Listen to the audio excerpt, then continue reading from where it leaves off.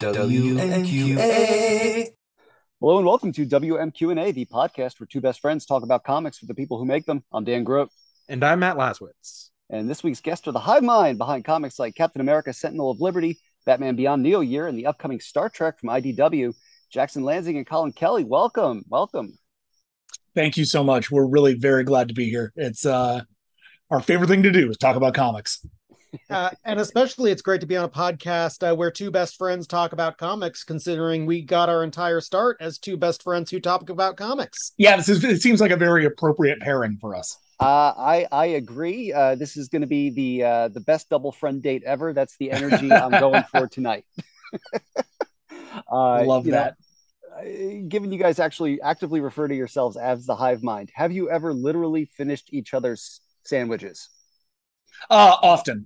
Often. Though part of the fun of what we do is that we don't do that necessarily naturally. I mean, a lot of the times we do, and certainly in writing, we find that by sort of nature of our process, sometimes Colin will be writing one half of an issue and I'll be writing the other half of an issue, because that's how we work in general for first draft, and we might both come upon the same phrase or the same thematic, because we'll have talked through the thematic, but we maybe haven't landed that exact beautiful like way of saying it yet, and then we'll get to each other's scripts and realize we like both came to the thing, and then we have to figure out, all right, is this worth having on both sides of it? Can we make this like a thematic, or should this really just be punctuated on one side of it or the other? It's that's always the fun part of this, is like figuring out where we accidentally finished each other's sandwiches.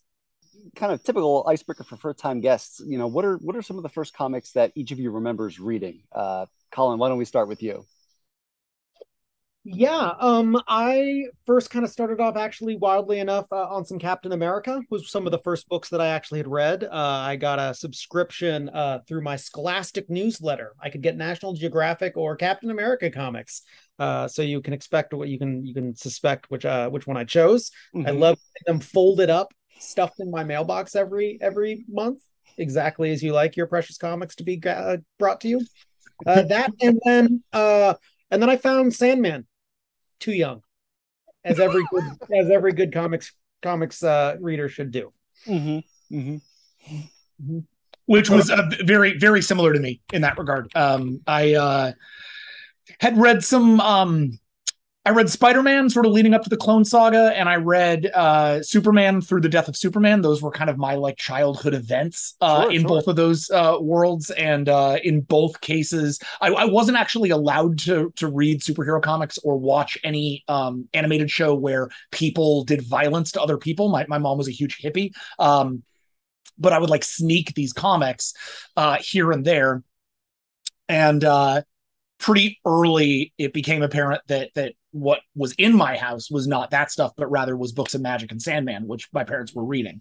And so I was able to start picking up, I think books of magic was probably the first thing I ever read that was just like, oh, I'm going to pick this up on my own. And then Sandman quickly followed, and you know, as a little kid, like most of Sandman goes kind of over your head a lot, but I found Brief Lives really accessible for whatever reason. I think because Delirium was so fun, and so I just read Brief Lives like over and over again until I picked up. I actually picked up superhero comics in my teens with the Cassaday relaunch on X-Men at the same time that Whedon was doing Astonishing, like around the time X-Men 2 came out. I really owe X-Men 2 for getting me into X-Men, and then from that into Batman. So if your parents were reading Sandman and books of magic, and superhero comics for you came later, was that sort of your rebellion against your parents then? Kind of. Honestly, like it was a thing that I found that I could do alone. I would like go to, I was going to high school in like right outside Boston, and Harvard Square has a couple of really really great comic book stores: Million Year Picnic, New England Comics, and Newbury Comics. And so I would go pick up a trade or two whenever I had the money to do so. I worked at a Starbucks, and I would just basically convert my Starbucks paycheck into comic books. And I would go and I would sit at this little bakery called High Rise, and I would read all just alone all day. Like no one I knew was into comics. I was the only person I knew who liked comics. I was sort of the vanguard in that respect for my friend group. And then when I came to college, that was how Colin and I met. Was we both needed to get to the comic book store, and neither of us in Los Angeles, and neither of us had a car. So our mutual friend David Server who was Colin's roommate at the time and who wrote my first book with me, we got together and drove to the comic book store every week and would pick up our books and argue about comics, so we really came to this very very naturally, like most comic book fans, just by being assholes to one another, and arguing about whether or not we agreed with who picked what side in Civil War. Like that was really our come up, honestly. Mm-hmm, mm-hmm. So I'll share this story. So Matt and I met on a seventh grade gifted and talented trip to Boston. I might add. We've gone to the gifted and talented. My goodness. Yeah, I guess that sounds like a brag, even though it's anyway. Nerdcom, dude. Yeah, exactly. We had never had classes together or anything, even though we went to the same school, and ended up sharing a hotel room. And we're unpacking, and Matt pulls out, I want to say it was like the first half of like Nightfall or something like that. And I unpack, I'm pulling out Maximum Carnage, and we just kind of look at each other, and it was very much the Step Brothers. Did we just become best friends? Moment. Yeah. Yep. That was basically how we met. Yep. 29 and a half years later. Yeah. For Jack and I, it's actually a little ironic because, as he points out, we're arguing out each other like assholes. And that was how we cut our teeth, really. But I wouldn't say we were necessarily best friends until quite a bit later when we were in a writing group together. And it wasn't our mutual bonding over comic books or the fact that, he was a Tony and I was a Steve. Like, it wasn't that stuff that kind of really bonded it, though. Certainly where that respect started to get honed. But when we started reading each other's work, that was are we best friends now? Because I'm reading his like black box theater stories that are just raw emotion, two people in a room pouring their hearts out. And, I'm kind of writing like big bombastic explosion stuff. And in each other's work, we really saw what we were missing. So that was our kind of collaboration. A little bit later, we'd start collaborating. We went on a giant road trip where we wrote most of a script in a single day. It was amazing. And once we realized that Kismet was like, it increased our power exponentially.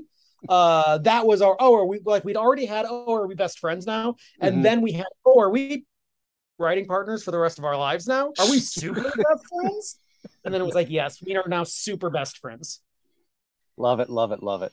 Yeah. So in all the comics that we're going to talk about today, you're dealing with characters with decades of pre-existing continuity. How much of that is on your mind when you're writing any of them? So obviously it depends from project to project. Certain projects are going to be steeped more in that, and certain projects aren't. And in fact, right now is a really great example. Just in looking at the work that we have on shelf right now, there's three, I think, really different ways that we handle it. So just to kind of run those down quickly. Sure. On something like Captain America: Sentinel of Liberty, quite a lot. We are old school Captain America fans. We love those books. As Colin pointed out, it was his first sort of touch point for superheroes. Steve was my first sort of favorite superhero.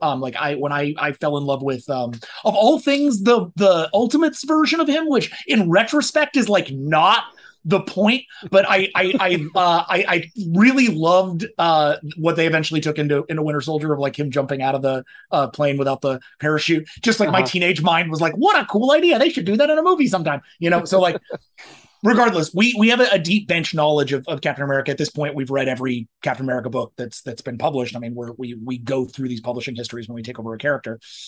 And our book is very much an evolution and designed to be responsive to what's come before. We're trying very much to move Steve into a new paradigm, but do so in a way that really reckons with the century of history that we have, which is where things like the Outer Circle and the Century Game and these larger new ideas that we're bringing to the table come from. So those are steeped in older continuity, and you're going to see a lot of older continuity peppered in throughout that. But we're building new stuff. On the other side of that, go ahead. Well, no, just specifically, I think it's really interesting there because we're not only being referential and hat tipping to the past, but also really need to be aware of what has gone on in the past so we don't repeat the same beats. Yes. Right. The other thing about Steve is we have 40 years, 50 years. Yeah. Yeah. Well, comics timing is weird, but there's some 75 years, I think it is. Yeah, exactly. So we need to be able to know what we can build that's new and not just pay lip service to that, but by actually ensuring that, like, no, this is something new to the canon, not just technically, but emotionally and in relevance. Well, because if it was just technically, we wouldn't be doing that much new, because a lot of what we're doing is an echo of Secret Empire. But we are aware of that, and part of the point of what we're doing is evolving on Secret Empire. Now that's original Secret Empire, not recent Secret Empire. Again, a lot of that's on our mind, right? We're already into the weeds. On the flip side of that, Batman Beyond Neo Year is defiantly anti-continuity, not because we don't respect the television show, not because we didn't love that show. Colin loved it growing up. I found it in college when I was allowed to watch violent cartoons, and we've really respect the hell out of Batman Beyond as a general premise. And we respect the comics that have come before us. But a big part of what we did, the reason we came in on the character at all, was because Dave Wilgos and DC came to us and said, do something new, like fundamentally rethink this and build it back up so that we can do something new with Batman Beyond. And so from moment one, we kill Bruce on page 2, and then we're on to a new version of Batman Beyond. Not a new continuity quite to the degree that, say, like Beyond the White Knight did, but designed in a continuity that if you know Batman Beyond, you can get on board. But we're not, at no point are we sitting up there on Batman Beyond being like, oh man, we better find a way to get Blight in here, or Ink, or Dana, and like that's not because we don't like those characters, but kind of because we think what's can be said about those characters has been said, and it's time to do some new stuff. And then on the total third side of that, we have Aquaman Flash Void Song, which was like a little 3-issue completely out of continuity series that we did, where that Wally doesn't have to conform to any version of Wally you've ever read. That's just our Wally. Our Wally is a little goofier. He's a little bit more like, to some degree, like the I'm sorry, not Wally, Barry. And see, that's the issue. I was that about Barry. To, he's our Barry. I'm sorry. Series, and I'm like, no, my brain is. Because what I was going where I was going with that is like, our Barry has a little bit of Wally in him because we grew up on Wally, but like we're playing with Barry, so we're going to try to do a little bit of this, a little bit of that. Similarly with Aquaman, yes, it's obviously Arthur's not continuity Aquaman all the time right now. You've got a whole new version of Aquaman being played out in Andromeda that Rom and Christian are doing. Like, it really felt like it was. That was a chance for us to kind of take the movie archetype, this Momoa kind of like bro king Aquaman, and find a way to like lace him in with the current DC continuity. But so while there's a bunch of echoes of continuity and little cool things and little Easter eggs, and there's, by the end of that book, every character we like in the DC universe is there. It's not something where we had to ever sit there and be like, well, shoot, has this ever happened? Or, oh, is this character around in continuity? It's just like, no, like, or especially like, are they popular in the film and TV shows? They're in this book because this book is designed for casual readers. It's designed for new readers. It's designed to bring people on. So the answer is always different depending on the book. There's actually a fourth leg to that triangle. This is some kind of strange, like, 4-legged triangle. I don't know. And that is Star Trek, right? And that, unlike everything else, is continuity. Continuity, capital C. Right? Are we aware of continuity? God, yes. We are keeping 21 seasons of television in our hats at all times, right, to faithfully and religiously build a respectful and accurate and clockwork sequel to every one of our favorite shows that we've ever had. Right? Like, that is, we are creating new stuff. Absolutely. Because that's the watchword for us. We always have to be creating new things. But I mean, yeah, we are, every single page, you feel the weight of that responsibility, of that legacy. And you got to respect it. Sorry, I've been writing a lot of Star Trek this lately, and it's just really intense. Well, and that one has a specific sort of challenge insofar as it is canon. It's like, it's not, when we're writing Cap, we don't need to worry, like, are we MCU canon? When we're writing Batman Beyond, it's like, oh, are we DCAU canon? That stuff doesn't really matter when it comes to the comics, because the comics are their own canon and they're driving something forward. These Star Trek comics, for the first time in, like in a long, long while of history, are considered canon. And so we are working with several shows that are in production, as well as a whole archive of shows that were produced over the last, literally since the 60s, to create something that is unassailably in continuity. And so yeah, that one's a hell of a challenge. All right. Well, we're definitely going to get a little bit more into that later, but let's start with our Star Spangled Good Boy, Steve Rogers.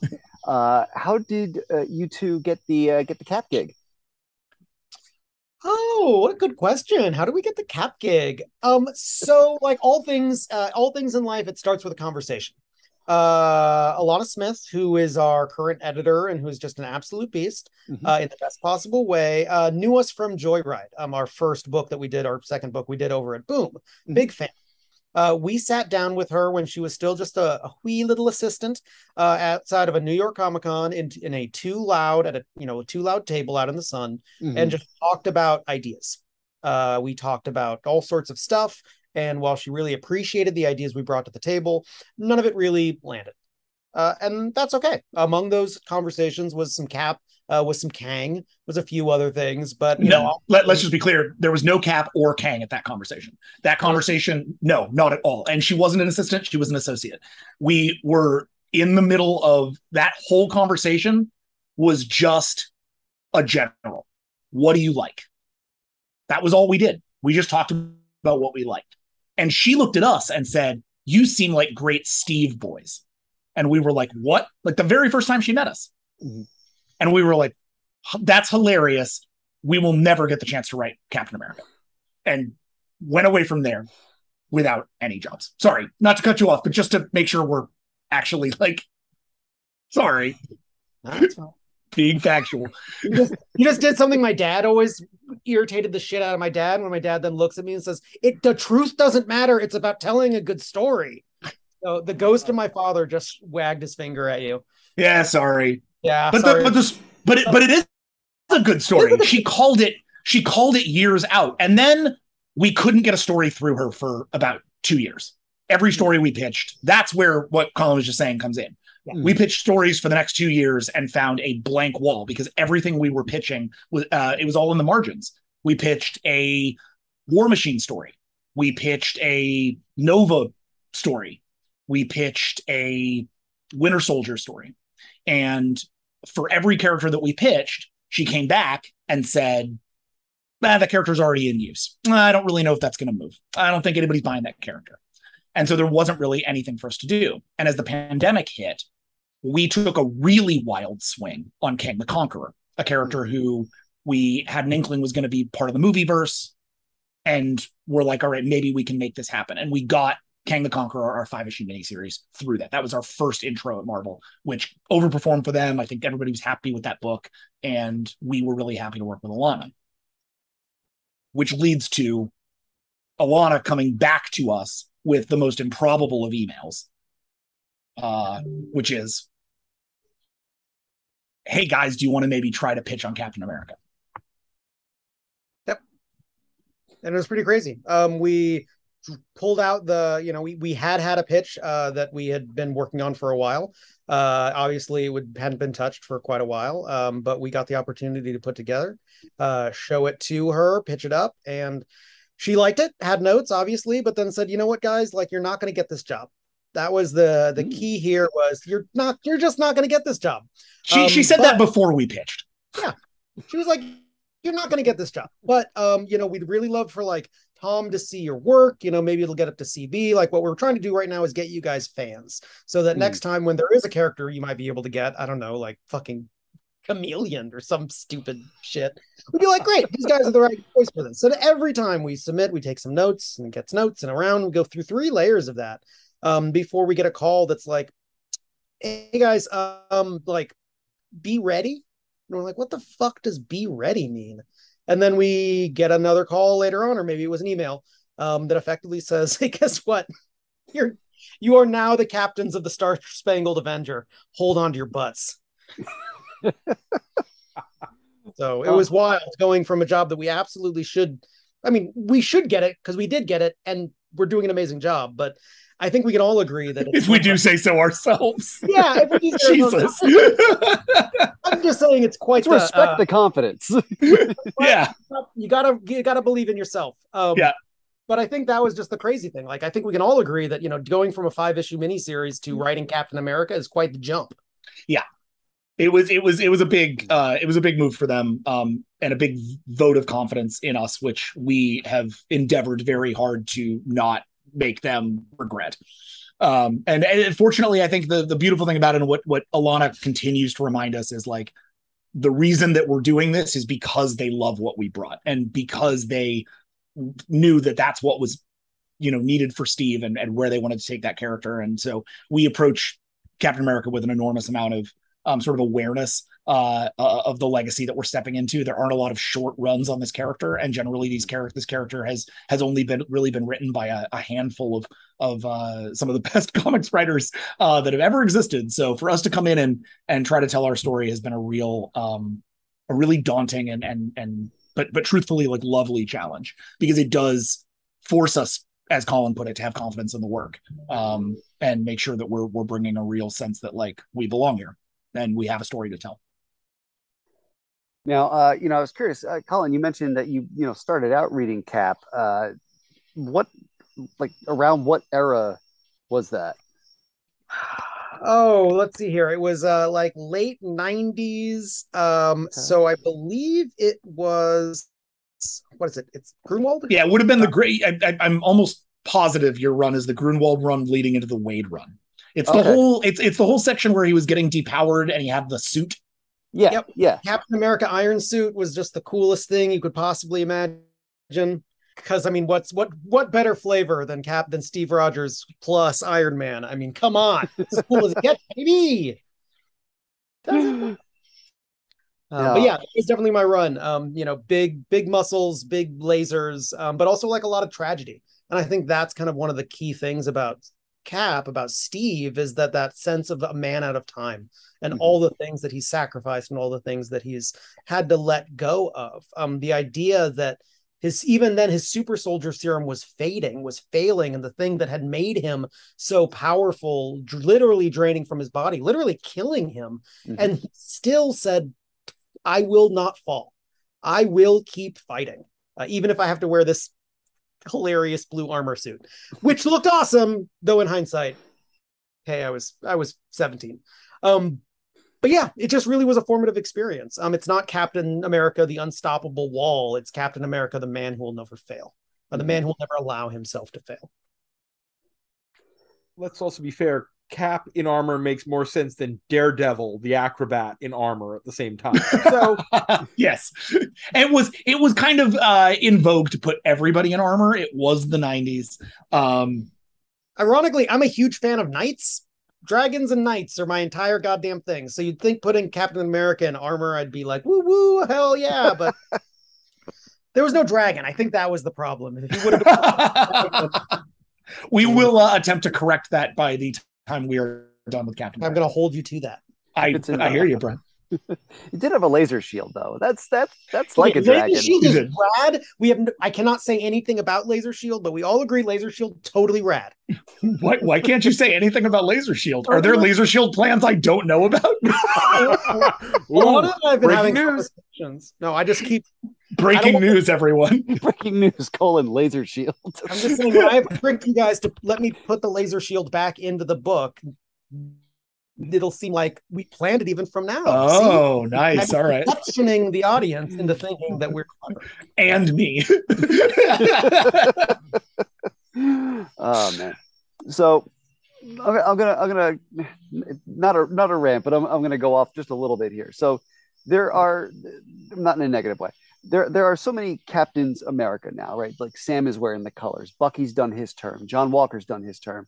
We got all these other ones that were introduced in the United States of Captain America that we want to stick around. And all these characters are meant to speak to certain subsets of the population, different aspects of the American dream. But that also speaks to the fact that the dream means different things to different people. And so Steve Rogers, the guy in the movie, is the guy in all the t-shirts and the lunch boxes and that puzzle I just put together that's hanging in my basement, likely isn't everyone's personification of the dream like he was once presented as. So, where does that fall on the spectrum between a challenger looking to take on and a loaded bear to poke? Personally, go ahead. Yeah, go ahead. No, I mean, look, this is the whole this is the whole ballgame. Like stepping in on Steve in the first place is a loaded deal. It just is naturally, because Iron Man doesn't need to stand, like Iron Man can stand for commercialism and consumerism and like capitalism and all these things, but it doesn't need to. He's not Captain Capitalism. He's Iron Man. Like these, you know, the X-Men can stand in for a lot of different versions of persecution, but they can also just be Krakoa. You know, like they can be these like crazy big, like popular and populist, you know, rebel stories. Captain America is always going to have America in his name, and as a result is going to reflect what is going on in America. When we did we signed for Captain America Zero, which is a team up of Steve and Sam that launched both of our books, both our book and Symbol of Truth, Toshi Onyebuchi's book. And we did a signing with Mark Waid. Mark was signing World's Finest #2, I believe, and we were signing Cap Zero. And obviously we're starstruck. Mark's a huge influence on us, and just a lovely man. But he looked at me in point blank. He was like, "I don't know how you write Captain America now." And I said, "Yeah, man, I know. It's a real trick." And he was like, "I don't know if somebody asked me to do it now. I don't know how I'd approach it because it's just so loaded." And ultimately, what Colin and I discovered when we got in on this and started talking about this was that the way that we could relieve that sense of the loaded nature of the character was twofold. On the one, do what we always do, which is don't take this story from a meaning perspective. Take the story from a character perspective. None of our stories are about an idea. All of our stories are about a character, fundamentally. That's just how we start. It's how we align. It's how we get on the same page so that we can finish each other's sentences, right? So that because we know what this character is going through, and then we can build the story and the meaning of the idea out from that. But we'll start from character and then build to meaning. Or sometimes we'll start from meaning and then we can't write the book until we've built the character side of that reflects the meaning. With Captain America, we knew we had a story to tell about Steve, and we knew that at the core of it, it had to be a story about looking at what the symbol means, what the legacy means, and how to drive it forward into a future of America. Not a reflection of the problems with America today, but a inspiring, optimistic, and hopefully hopeful narrative to take America forward from where it is right now. This was a book that was being developed at the exact same time as Joe Biden was being elected. And so a big part of the sort of natural conversation in the country was about how do we move forward? What does it look like to move forward without reckoning with our past? And like, what are the parts of that are going to rub up against each other? That's really where Sentinel of Liberty started, was how do we take a real good close look at what Steve has represented in the past and what he's going to represent moving forward. So that was the first part of it, about like getting out of the sort of understanding that it was going to be loaded. We were going to talk about that, but we're going to find a way to talk about it with Steve, not with the symbol. That was first. The second way we got around, oh God, it's loaded, is new, big, fun pulp ideas. That this book was not going to be what Captain America books have been for quite some time now, because we couldn't do, I'm not going to write Ta-Nehisi Coates when it comes to reflecting the problems with the American dream. Truthfully, that would be hubris on our part. He is one of the top scholars on this particular subject in the world. For us to come in and try to do another like Cap road trips across the country and encounters injustice story would be foolish. So for us, instead, what we had to do was look back to runs that we loved, runs like Winter Soldier, runs like Secret Empire, runs like to some degree the Remender run, and look at what it means to take these big pulpy science fiction ideas that exist as a sort of like tonal layer for Captain America and make them reminiscent of these problems that we're going through in the world. So that's where the Outer Circle came from. That's where the premise behind a new conspiracy that managed to look at the world as it stands right now and say, okay, what are our problems? What are the things that we're dealing with? And then how do we personify those in characters? How do we take our problems with capitalism and explain them in a character? How do we take our problems with fascism and explain them in a character? How do we take our problems with industrialism and embrace them into a character, right? And along that way, that built out the Outer Circle and built out a framework by which we could use Cap to talk about these things without having to pull it so far out of the pulp adventure that the book became a lecture that we were not in any way qualified to give. Does that make sense? Yes, absolutely. Now, Cap these days is also a little bit of a Wolverine in that he's appearing in multiple books at once. You know, how much? I mean, you two have your own story to tell, obviously. You know, but how much are you keeping tabs on, say, Jason Aaron's Avengers or what Kieran's doing with Cap in Judgment Day, just to see if there's anything that you need to worry about or work with? We are primarily we were interfacing very closely with Tochi. But primarily we have our noses down. We trust Alana to let us know if there's anything that we need to worry about. We are entirely focused on telling this story is the best story possible. And yes, as younger creators, personally, I always thought, my God, when you get to Marvel, there's so many, your characters all over the place. There's so many interweaving pieces. How, as a writer, can you keep all that in your head? And the answer is you don't. You don't know. Your editors need to. And the editors we've worked with at Marvel are so goddamn good that I absolutely you can take that little part of your brain that worries about how your character fits into the wider Marvel universe and just be like, that's going to be your problem. That's an Alana thing. And absolutely trust her to let us know that, like, yeah, guys, this is crossing a line. This is doing a this, that, or the other. But it's really good to have a person on your team who has that 10,000 foot view so that we can stay in the trenches of the page. So there's also a really interesting story to this regard, and I'll have to be kind of vague about the specifics because the issue hasn't solicited yet. But there is a crossover happening in Captain America 8 with another book that's sort of outside the Avengers office. We knew that we were going to be using this character, and we knew that we wanted to find a way to sort of build it into continuity. And part of what that meant was us understanding where that character is and how they're operating and what's going on in their book. Fortunately, it's from a line that we're reading, so we did know a little bit about it, but we aren't totally up to speed. We were maybe a year behind on the line, so we didn't know everything that was going on. Sorry, my cat has decided that she's now part of the interview. The thing about this is that if we were to just take I'm reading Jason's Avengers and I'm reading Kieran's work across the board because I'm the biggest Kieran Gillen fanboy there is. I have been since Phonogram. Like I was the kid like lining up to like get Kieran's autograph. I mean, he knows. I'm a old school when we finally met as creators, I was wearing a Wictive shirt. Like it's gross. I have had a really hard time gaining any measure of respect from Kieran. And he has been very lovely at eventually providing that respect. But the point here being earned his respect on the dance floor. Trust me. Yes, there you go. But the point here being, I'm kind of the continuity hound of the two of us. Colin doesn't need to read all the books because I don't really outsource that part of my brain to Alana as much. I tend to be pretty deep in the continuity because I can't work without it. That said, this was a place where we didn't know. Neither of us had read the book. Neither of us were sure what was going on. And we were like, how are we going to bring this character in? What do we do? We asked their offices. We worked with their editorial team. We all talked together. We met new editors that way. We all talked about how we were going to build a thing together. That all came together into, the crossover as it stands in 8. And we made a funny joke in 8 that we thought was like a funny original joke.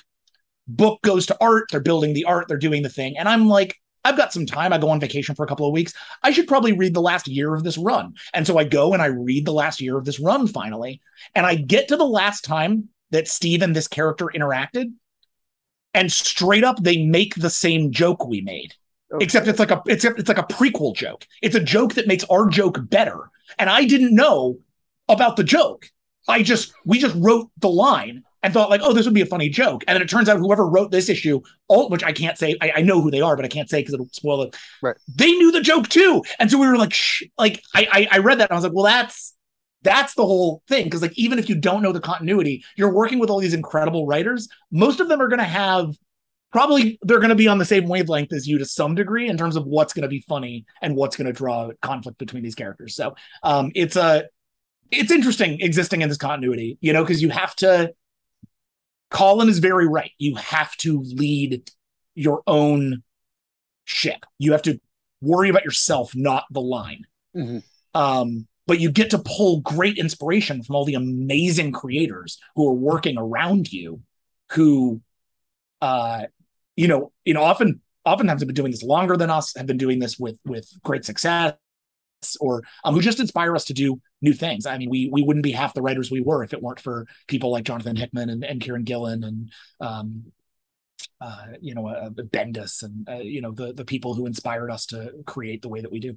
The thing that is very cool, and folks listening to this I want you to think about this as, imagine how we used to be as just fans. We just got invited to our first Marvel mini summit. Ooh. Which, like, if you can imagine, like, travel back in time and tell 14-year-old us that's like, oh yeah, one day you're gonna go be in a room with C.B. Cebulski and Tom Brevoort and every other luminary of the Marvel universe, and they're gonna sit there and you're gonna be at the table. Trust is mind-blowing. Yeah, but obviously that will lead to a little bit more connectivity with the rest of the universe. Now, you did mention that you're kind of keeping abreast of what Toshi's got going on in the Sam Wilson book. You guys are working ostensibly, toward a kind of crossover story, Cold War, yes, next year, and of course, where I'm at and what I'm reading and where you guys are and what you're writing are two different things, obviously. But I guess how is the level of coordination going with regard to that and those two books? I mean, it's a really beautiful thing. In large part because the books are not deeply tied. Like, they are a line, but they are not a line in the way that what we do gets in the way of what Tochi does, or what Tochi does gets in the way of what we do. We, at the very beginning of this thing, set two different settings, right? Steve was going to be concerned with the Outer Circle and Lower Manhattan. That was it. Sam got the entire Marvel universe. He just got to go, like, let's get Sam Wilson over there with Doctor Doom and Deadpool. Let's go get him out into the world as Captain America. Steve doesn't have anything to prove in that regard. It's time for Steve to just look inward and deal with his own stuff. And the more that we were able to create these two different worlds for our books to play in, the less we needed to be sitting over Tochi's shoulder, or Tochi needed to be over our shoulder to really understand what it was we were doing. And instead, we just get to come together, high-five each other, be like, man, I love what you did in that book. Yeah, I love what you did in that book. How are we going to turn that into a thing at the end of this for our book? Oh, we know how to figure that out. Because we've had these end posts. We've known, like, and again, it's not the end of either book, but we've known where these first things were going to intersect. We knew what kind of characters they were going to bring in. We knew the basic themes that we're going to be dealing with. And we knew we know what year 2 of these books is, so we know how that pivot point needs to function. Then it's just a matter of getting into a room and throwing crazy ideas against the wall and letting each other play in that world. The Cold War crossover is going to take the form mostly of individual issues of these books. So it creates a really great opportunity for us to do something that still feels like, if you're reading Sentinel of Liberty, this is a chance to kind of get in on Symbol of Truth and see what they're doing. If you're reading Symbol of Truth and you want to kind of check out what Sentinel's doing, this will be a great way to do that. If you're reading both books, you'll start to see how all of them are tied together. But right now, they don't need to be must-read books for one another, which we felt was really important. Yeah. But ideally, everyone is must-reading, right? Sure hope so. Yeah, everybody needs to be picking up both books. We'd really love that. Another person we should talk about here in the mix, you're working with Carmen Carnero on art. Yeah. Definitely one of just Marvel's the best stronger artists for the past few years. I mean, honestly, both Cap books. I mean, R.B. Silva on Symbol of Truth. I mean, that's Marvel putting effort into the art side as well, which is fantastic. So I guess how are you guys how is the bonding going with your artist, with Carmen? It's divine. It's wonderful. It couldn't be better. Carmen speaks the exact same storytelling language we do and has the exact same priorities. And it's a match made in heaven.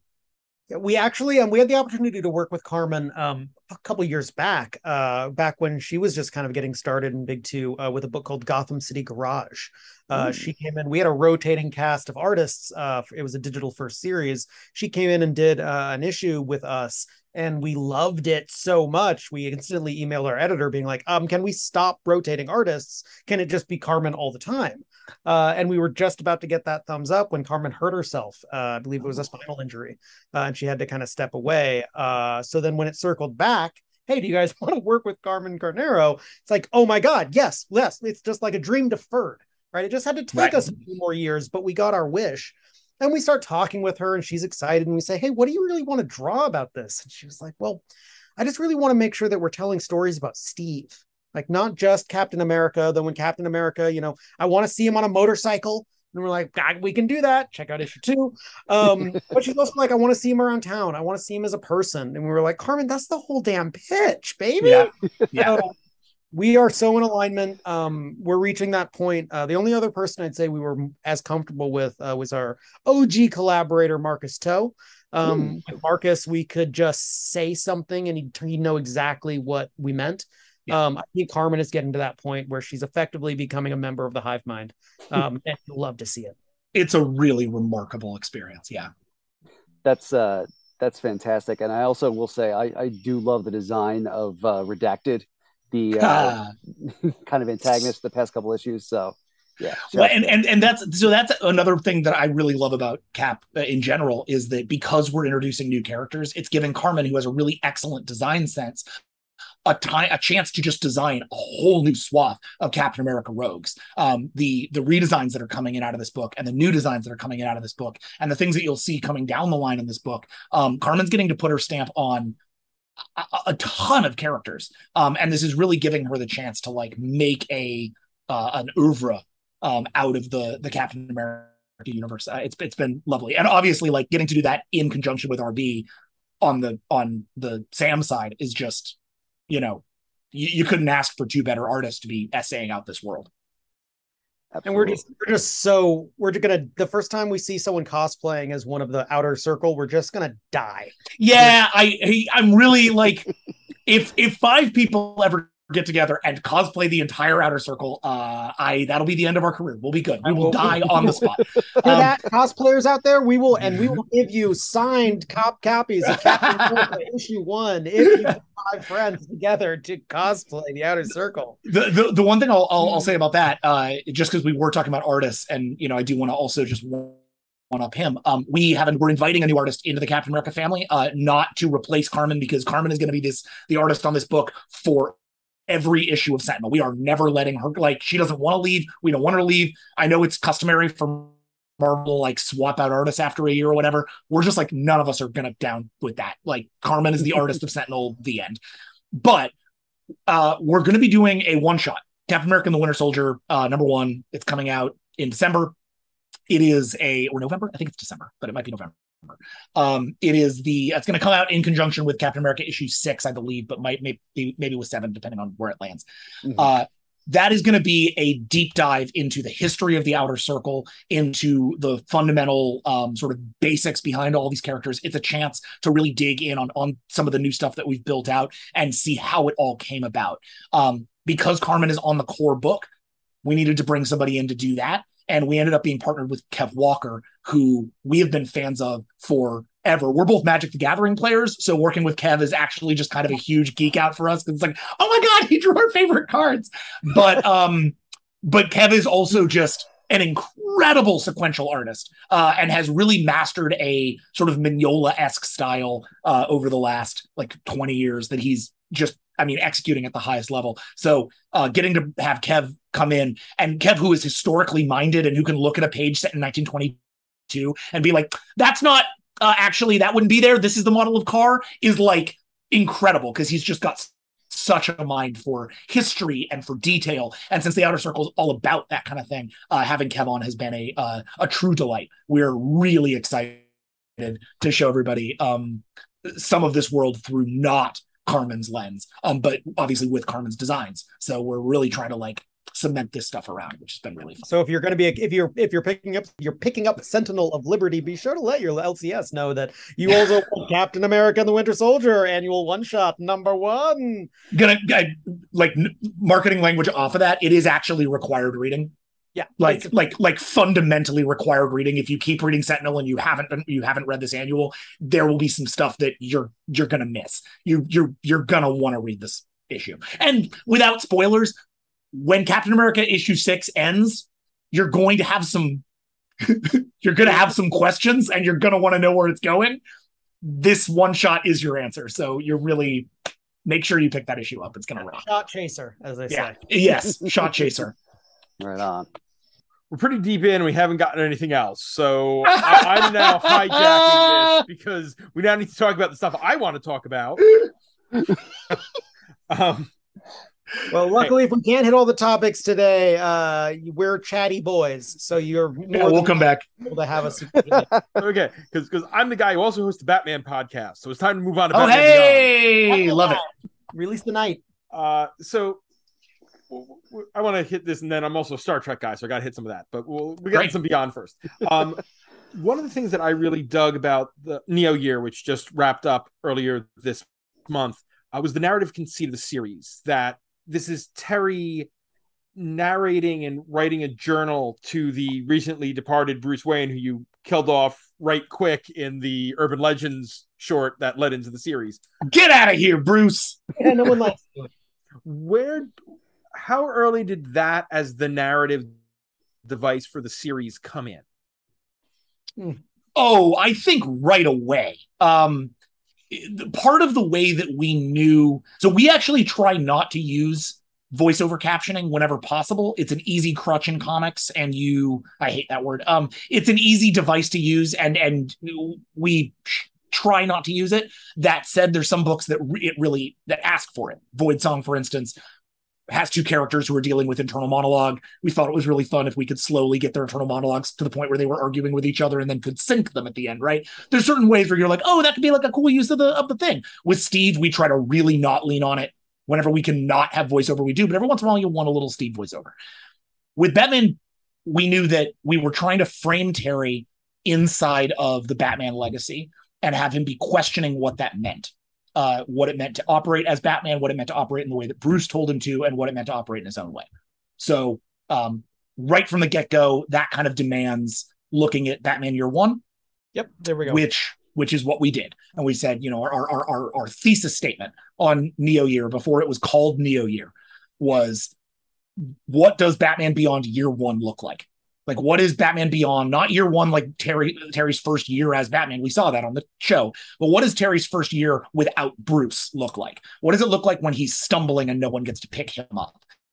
What happens when he makes the same mistakes Bruce made, or makes different mistakes because he's a different man? How does that all come through?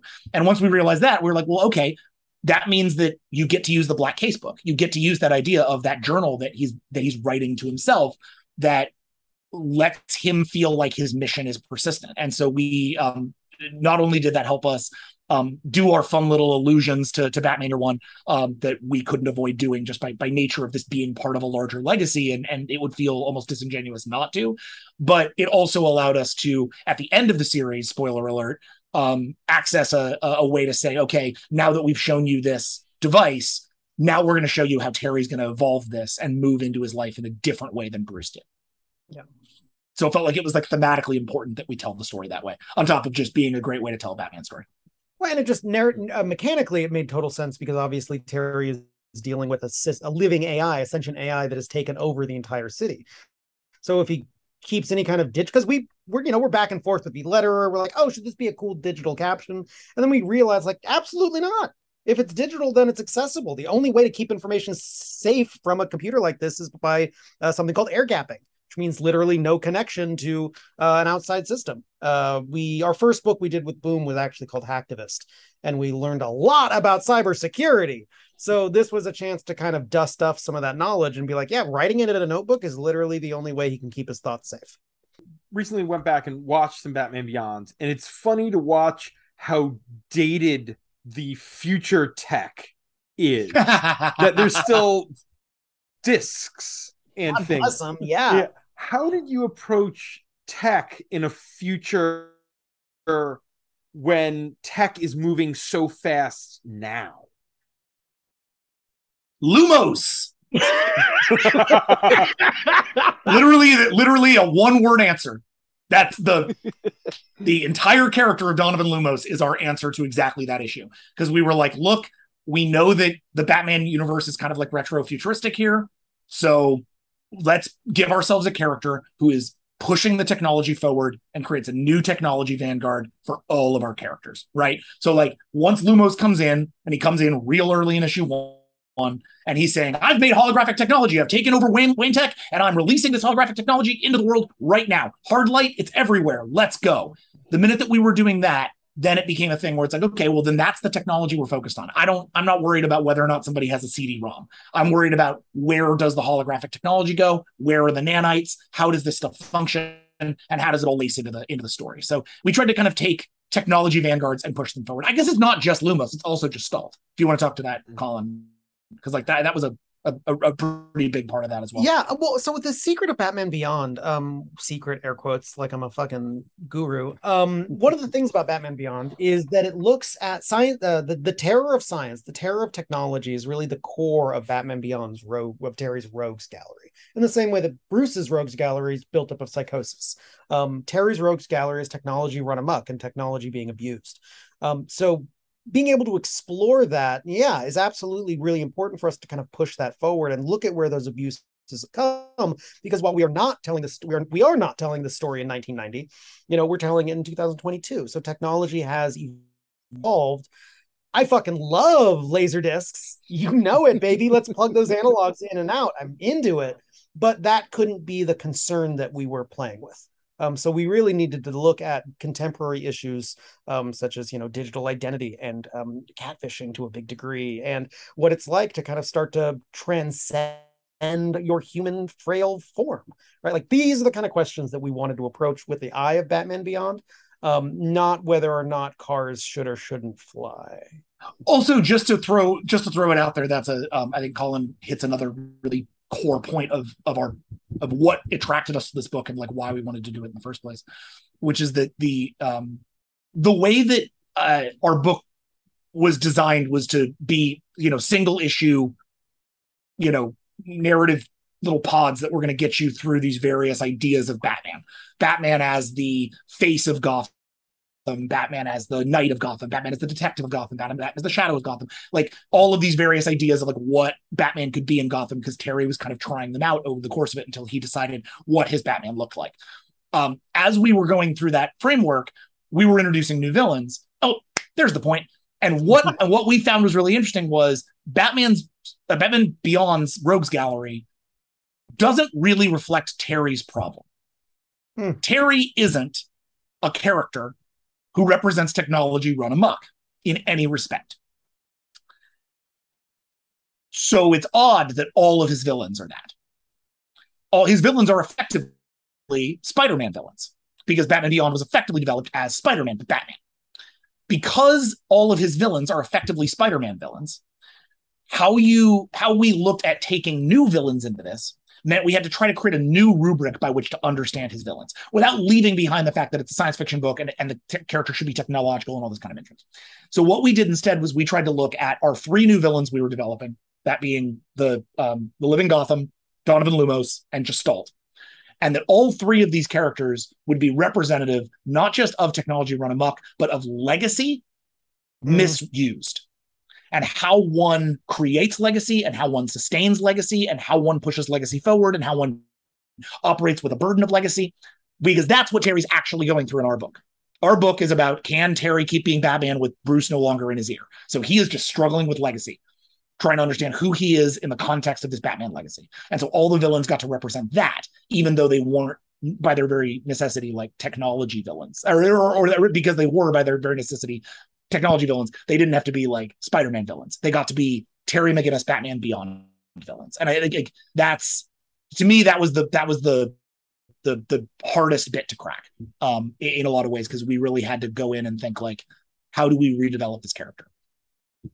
So from the macro to the micro in a really detail thing, there's just a moment in issue 4 when Terry is fighting the Gotham's Knight, where you see a cult of cat splicers who are sort of worshiping Catwoman.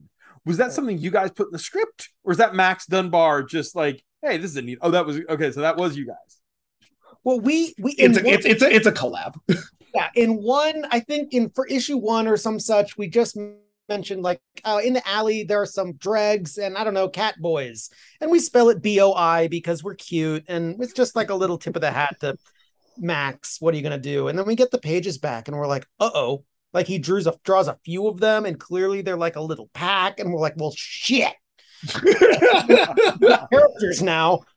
Yeah, Colin and I really love cats. We're both cat dudes. And like, if you look at our work, you'll just find cats everywhere. We put them everywhere. We clearly both have that parasite in our brain, and it's just like making us write about cats. But hey, at this point, like too late, we're doing it. But so yeah, we just once we saw that, and we started talking to Max, and Max started putting Catboys everywhere. He just like loved them, and he was like, okay, Catboys all over the book. And so by the time we got to 4, we were like, great. That beat we very specifically scripted, like, oh, we're gonna punch him through, and there's gonna be the Selena poster, and like we're really gonna like make a point out of, you know, this is what Selena Kyle left behind. Like her legacy is this wider group of sort of play by their own rules, steal what they can, level anarchist collective. Yeah, like cat punks. Almost all of them, just so you know, almost all of them are either named Kyle or Selena.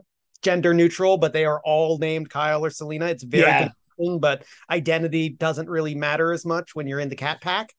And we love them dearly. Yep. We think they're super dope, and theoretically, you will probably see more of them to some degree or another. Because they're one of those things that we put in the book, but we didn't really essay very well, and we were like, all right, maybe we'll have time for them later. And I think maybe now we do. I figured it was too early because we haven't, Batman Beyond will return in 2023. I was going to ask, would you be happy to be the guys to write that when it comes back? We've all but confirmed that we are the guys who are coming back. Okay, just the book is coming back because people supported Neo Year. If we walked away right now, that would be real. That would be a bummer. we're gonna stick around. So moving into some quick Star Trek. So from other interviews you've done, you've said that this is in that narrow window in between the end of Voyager and Nemesis. Yep. Were you approached with that as, okay, you guys have a story and we want it to be said here? Or were you like, there's this gap and we want to fill it? So, yeah, that second one sounds pretty good. The mandate on this book, and we got approached after doing year 1 or year 5, which obviously just an amazing experience. We had a great time. The book stands for itself. Getting to do that, if that is all the Star Trek we ever had the opportunity to do, we would have died happy men. But then we get a call from Heather Antos, who's the new editor on Trek, who we've been working with over at Valiant. And we did the Harbinger with her. Yep. And she called us with a very interesting proposition. What does a book just called Star Trek look like? No colon, no subtitle, just Star Trek. What's that? And that was the prompt we started noodling on. And I think it was Colin who found the year gap. But one of us found the gap, and we were just looking at the timeline and being like, where do you tell a story? Basically, our rubric was, where do you tell a story where you can simultaneously bring back Sisko and Data's still alive? Because we knew we wanted those two characters. We were really insistent, because when you think about introducing new people to Star Trek, I'm like, I want him to meet my favorite captain, which is Sisko, and I want him to meet, I think, the most prototypical non-TOS character in Star Trek, and that's Data. I think Data is just like, if you had one character to like be Star Trek that isn't Spock or Kirk, I feel like it's Data. So we were like, we know we want Sisko and we know we want Data. So is there a year that they're still alive? Like, where does that sit? And what we realized was that there's about a year and a half to 2 year, depending on how you count star dates, canon area between the end of Voyager and the beginning of Star Trek Nemesis, which is where, spoiler alert, Data dies. So how do we get a story that takes place in that moment, right?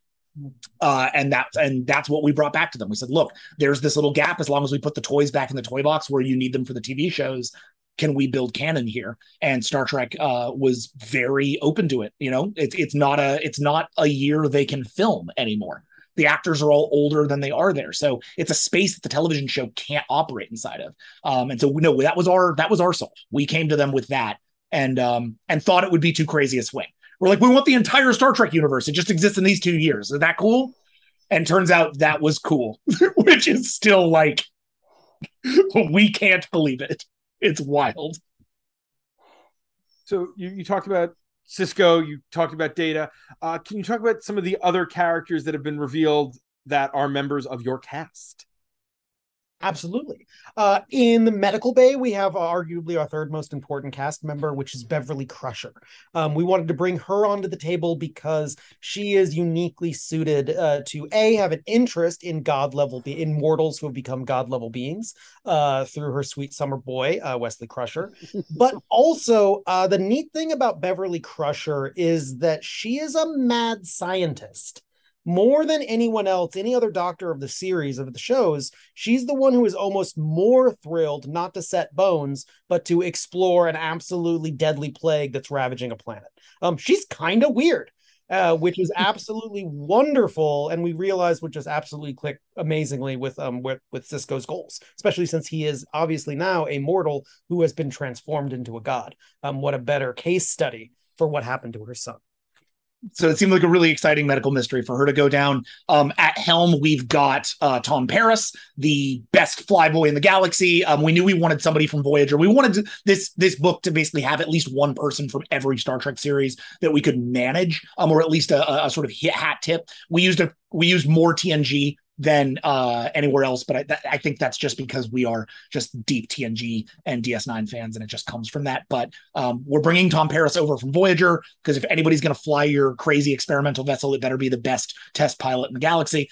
So he really feels like your Top Gun guy when it comes to the Star Trek universe.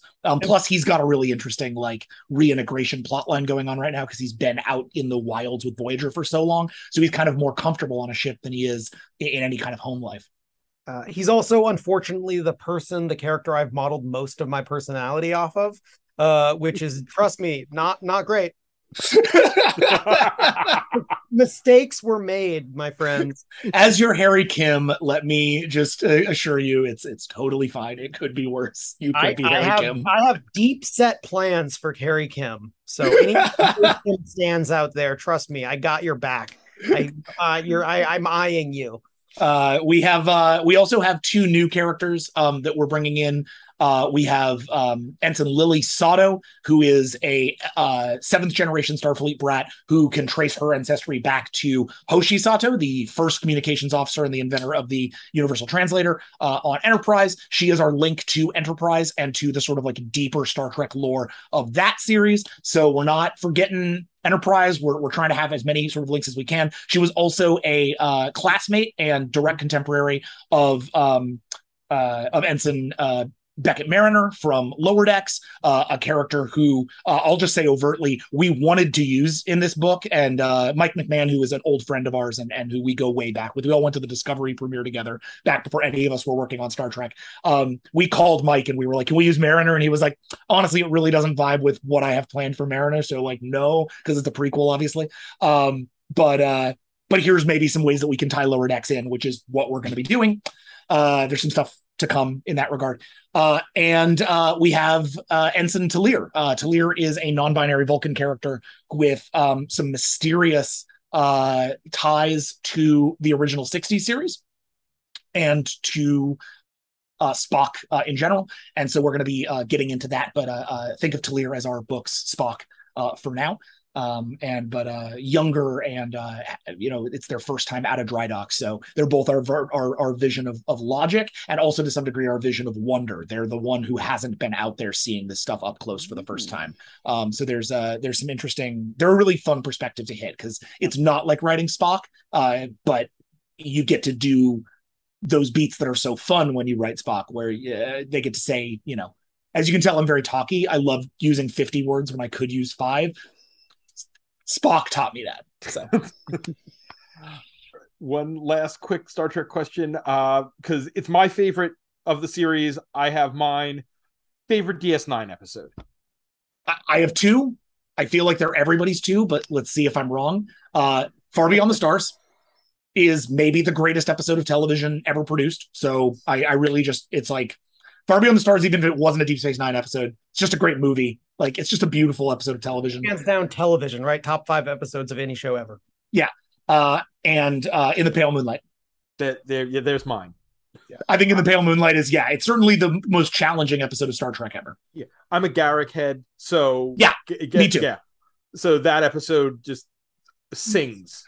Trust me when I tell you, we really wanted to find Garak a place on this ship. It just didn't fit the mission at all. But we have plans for a lot of characters. Everyone exists in the universe, right? That's what everyone's like, oh, well, my favorite show. But it's like, give us time, baby. Like, we love all of them. So if we can fit them in, we will. My answer to that one is a little, well, not serious, but cordially invited. I mean, Jadzia, Dax, and Worf. Like, I'm a Klingon at heart. I've Tom Paris's hairstyle and Worf's Klingon heart. Like, my wife is a warrior woman. I have a bat'leth on my wall right now. Like, if we could have done the whole Klingon ceremony, I would have. She certainly is the second Klingon heart to mine. So like, and that episode is just, I mean, Jadzia and Worf are just relationship goals. I think you'll be hard pressed to find a stronger couple in any storytelling. And now I'm just getting sad again. First season Star Trek, why did you hurt my heart so badly? I would have also accepted The Visitor as a favorite. Yes. Well, so The Visitor is actually really interesting because it's one I revisited yesterday. The Visitor is really interesting because it's our only real indication of the future of Jake Sisko. And Jake is another member of our crew, not a sort of traditional member of our crew insofar as Jake doesn't have a post, Jake's not in uniform, Jake's not a Starfleet officer. But this book is about Benjamin Sisko coming back from the wormhole. So Jake is on the ship. Jake is our first point of contact. And in fact, on page 3 of issue 1, you will read an article by Jake Sisko because we have text pages in this book. We have data pages, the way you might in Kieran's Eternals or Hickman's X-Men run. We are embracing the idea of being able to show you tech manual pages, cool schematics, something that can bring new audiences up to speed. So in lieu of having a traditional, here's everything you need to know about Star Trek thing on page 0 before we step you into the book, which really we feel would just slow you down. Page 3 is an article by Jake Sisko that will, in character and in universe and in story, tell you what you need to know to get up to speed on Star Trek if you've never read a Star Trek book or watched a Star Trek show. This book should be accessible for anybody, and we really want it to be accessible for anybody because we want to bring people into Star Trek through Star Trek, the series. So that's where we're at with that. Jake is we're doing a lot of Jake content recently, and I find myself revisiting The Visitor a lot because there is a version of Jake that ends up as like one of the great novelists of our time, right? But does that come only from absence of his father? Like, does he end up in a state of arrested development if he's not? If he doesn't make some kind of peace with his dad? Like, it's very interesting what that episode asks of Jake and of Ben. So, feel you on that. All right. Well, gentlemen, this has been a fantastic time. Final question before we release you back into the world. How can people follow you online and keep up with Cap, Star Trek, Batman Beyond, Void Song, everything that you have going on? Ooh, you tire me out when you list it like that. Folks can find me on Twitter, CP Kelly, CP Kelly. The P is a mystery. And you can find me at Jackson Lansing. That's LANZING, Jackson Lansing, on Twitter, or at Found in the Wild on Instagram, where I am less active, but am trying to get better. All right, gentlemen, thank you so much for coming on the show. Thank you, guys. Our absolute pleasure. You guys take it easy. Really appreciate you.